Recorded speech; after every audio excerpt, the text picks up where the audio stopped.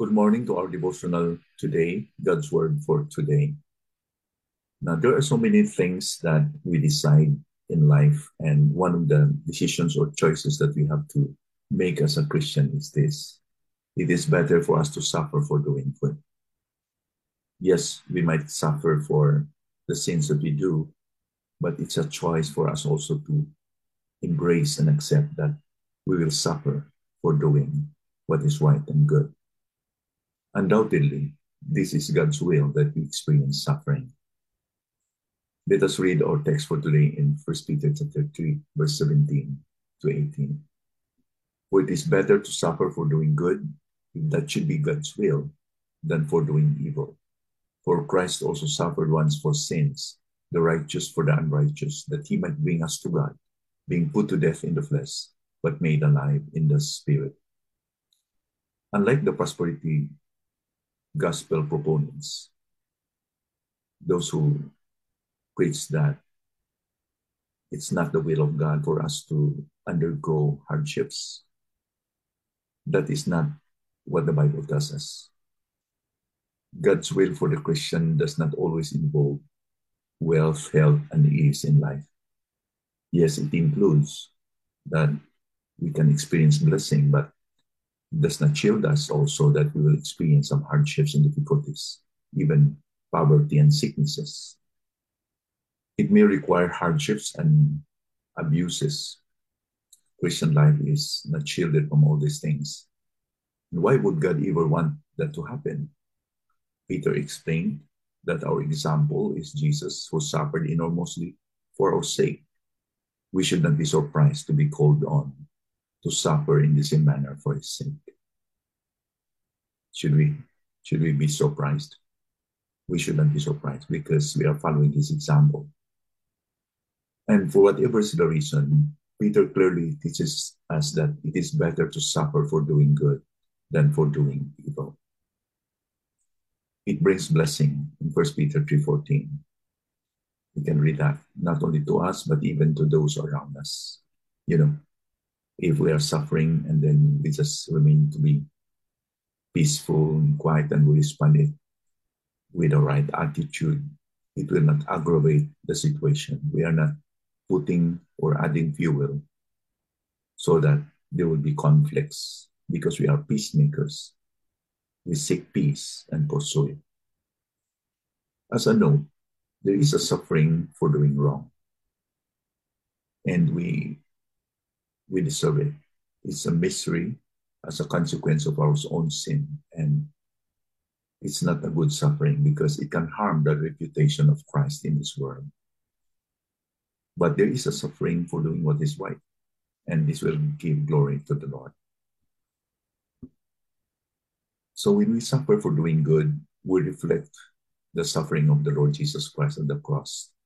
And Peter here in verse 18 provided us some important lessons or truth about his suffering at the cross.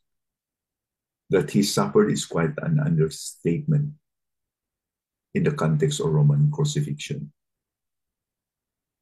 The suffering of Christ really is quite horrible. It's unimaginable to think how he submitted himself to the cruelty of man.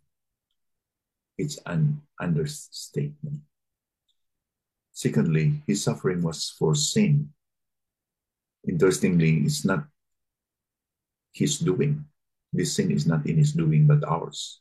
He died and he sacrificed for sin that he did not do. And most importantly, he suffered and died only once because he perfected it. It was a perfect sacrifice. Jesus was the final sacrifice for our sin. And as a result, God does not require blood sacrifices anymore. Death is already solved and finally overcome by his death and his resurrection. Death is not anymore powerful. It's somehow finally been subdued because of his sacrifice on the cross. Surely Jesus' sacrificial death was a substitute, as Peter mentioned here. He died as a righteous for the unrighteous. He is sinless and we are sinful. Why? In order for us to be brought to the presence of God. Apart from his death, for our sins on the cross, we could never be reconciled with God. There would never be a mediator that can connect us back to God. There is only one mediator between man and God, and he is the Lord Jesus Christ, through his perfect sacrifice at the cross. For what he did, all of us who trusted in Christ are brought from very far. We are aliens, we are enemies of God, now brought near to the Father, when in fact we are reconciled with the Father. So when we are going to suffer for doing what is right, we reflect on this sacrificial death of the Lord Jesus Christ. We do not just suffer for suffering's sake, but we suffer for a cause, and that is to reflect and to identify to the suffering of Christ.